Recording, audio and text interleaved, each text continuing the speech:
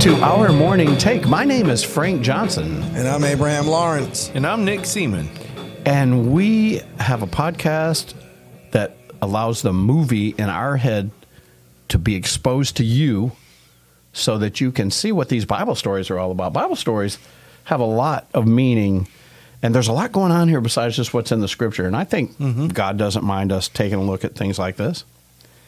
By the way, I still do not have my script in front of me, but I promise you I'm going to try to get it for tomorrow because I really stumbled through today again. And the thing I didn't do yesterday that's right on my script is today is Tuesday. It is Tuesday. It's July the 25th, and it's episode 142. I didn't even mention that yesterday. It was Monday, and that I hate Mondays. Now you really know why I hate Mondays, because that first episode just always gets me. It always comes too quick. But today is Tuesday. We're going to get right into the story today. I don't know why in the world we would not. It's a great story. We went a little long yesterday, but yes, we did. I'm sorry about that. So we'll just make this one shorter. We'll make this one about 8 minutes, and then we'll be about right? So we're talking about Leah giving birth to her fifth child. If you got a scorecard at home, this is number 9. So we've got a full baseball lineup now. Issachar is batting in the 9th position. There you go. So he's one of Leah's kids. And Issachar means? His reward will come. His reward will come. So there you go. Let's back up a second. Yeah, sure. Just one thing in reference to these plants, the mandrakes. Was it uncommon for them to be growing in that area at the time? Not at the time, but it's just rare that they were there. Yeah, well, and it says that is about one of the only regions they even do grow. So they're just a rare plant altogether. Yeah. But you know something? I'm glad that you brought it up, Abe, because, we totally missed something. And that's this whole idea that even Christian people, even believers, even people that know Yahweh is God, they still have these stupid superstitions. Like, if I eat this plant, I'm going to have kids. Yeah. Notice that Leah didn't eat the plant. She gave it to Rachel, and Leah still had the kid. Mm-hmm. Rachel's the one that ate the mandrakes. Leah had the kid. Yeah. So I just believe, once again, that's just God's way of showing us, quit with all the superstition stuff. You can have a baby on Friday the 13th just as easy as you can any other day of the week. It's just, don't stop thinking God can't do something. Yeah. So I was glad that you did mention that. Yeah, because I was just like, in my mind, it was just like, okay, these things just randomly pop up. Yeah, it did. And everybody's freaking out like, oh, I got to have that. Oh, I got to have that, yeah. Because they were not something that they would see every day. Yeah, it was something kind of rare. I think we're in verse 19. So after Leah had Issachar, she conceived again, verse 19. So she's going to knock out number 6. She bore a sixth son to Jacob, which is number 10. So now we have the designated hitter. We have a full lineup now. And she named him Zebulun, which means dwelling of honor. Dwelling of honor. And the reason that she named him Zebulun, it's right there in the scripture. Leah conceived, bore a sixth son, and Leah said, God has endowed me with a good gift. Now my husband will dwell with me. Oh. Because I have borne him 6 sons. So you see, that was the key for her. She thought, he will stop staying over at Rachel's house. Because Bilhah stays with Leah, or Rachel, and Zilpah stays with Leah. So, but there's definitely 2 dwelling places. And he obviously dwells with Rachel. Because, it's his gal. Yeah, and Leah's tender-eyed. Listen, if I wept over a woman that I kissed, that's proof. So I don't want to look like a hypocrite. But she's like, but surely now I have given him 6 sons, 10 overall. 8 of them are mine, sort of. And so she says, surely that he will dwell with her. And so she calls his name Zebulun, which was something about a dwelling. What was it, Abe? Dwelling of honor. Mm-hmm. And then it also, verse 21 is kind of cool because we don't hear much about the girls, but we actually hear one here. It says, afterwards she bore a daughter and named her Dinah. Now, I'm not sure. What do you think, Abe? Do you think that out of all these 10 sons that they've only had one daughter? Or do you think this is just the only one that was recorded? I think it was the only one that was recorded. You think there's more?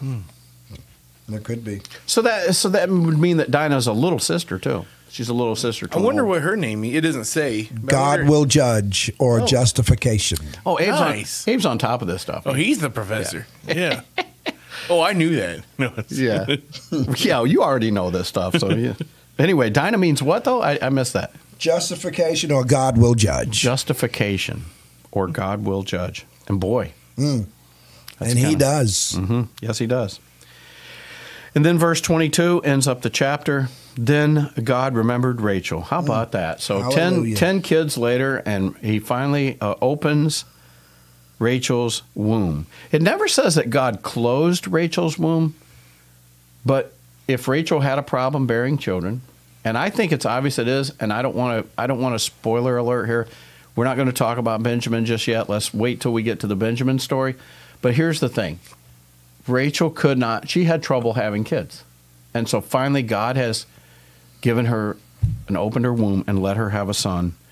And she conceived a boy son and said, God has taken away my reproach. Of course, because she feels judged as all women felt judged that could not have babies. If you could not have babies, you were somehow just not a woman. You know, you were a useless woman. You had no real purpose if you didn't have children. What were you writing down, Abe?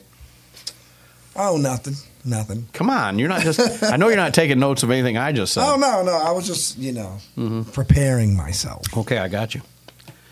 So, Joseph, what does it mean? He will add. In the microphone? He did what? He will add. He will add. Yes. What's he going to be, a mathematician? Going to be a high school math teacher? He will add. He will multiply, divide, and subtract as well. He's going to add how many brothers are supposed to bow down to him, and he's going to let him know about it. See, and he even said in the King James, the Lord shall add to me another son. Yeah. So he will add. He will add. She named him Joseph, saying, may the Lord give me another son. Yes, so Rachel, let's spend the rest of this podcast just talking a little bit about Rachel and just the personality we've figured out her already. First off, she come in there demanding after 4 kids that Leah had that somehow Jacob could just somehow magically start giving her kids. Mm-hmm. Either give me kids or I'm just going to take my own life. Is that really what she was saying? I will die. Right? I don't think she meant that in a literal sense, but I mean, she was desperate. I think she thought her life was over if she couldn't have kids. Yeah, and it goes back to what you were saying earlier. Like, if you were barren for whatever reason, people would look at you differently, or they'll be like, well, what good are you? Mm-hmm. Yeah. You know? Yeah. But did you bring up this story on the air last week, or was it off the air? We talked about, what about Hannah? Oh, it was off the air, definitely. I think it was too, but I think we should just mention that. So there's this contrast between Hannah, who also had another wife. You know, Hannah's a woman, but her husband, Elkanah, he had another wife, and I don't know what her name was.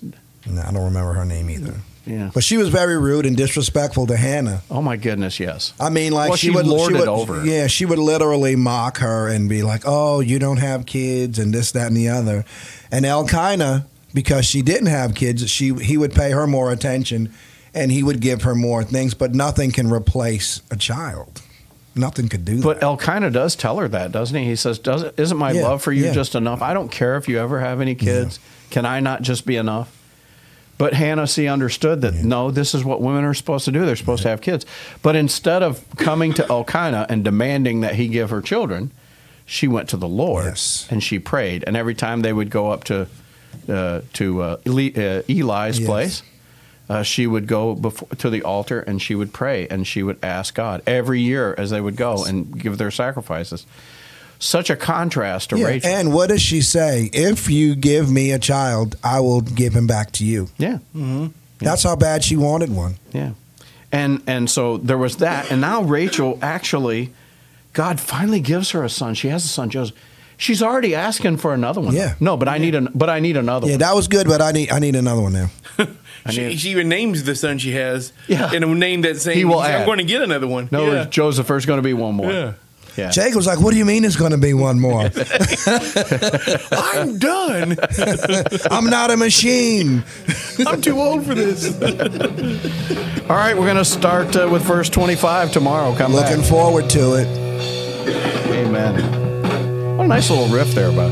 Oh, thank you.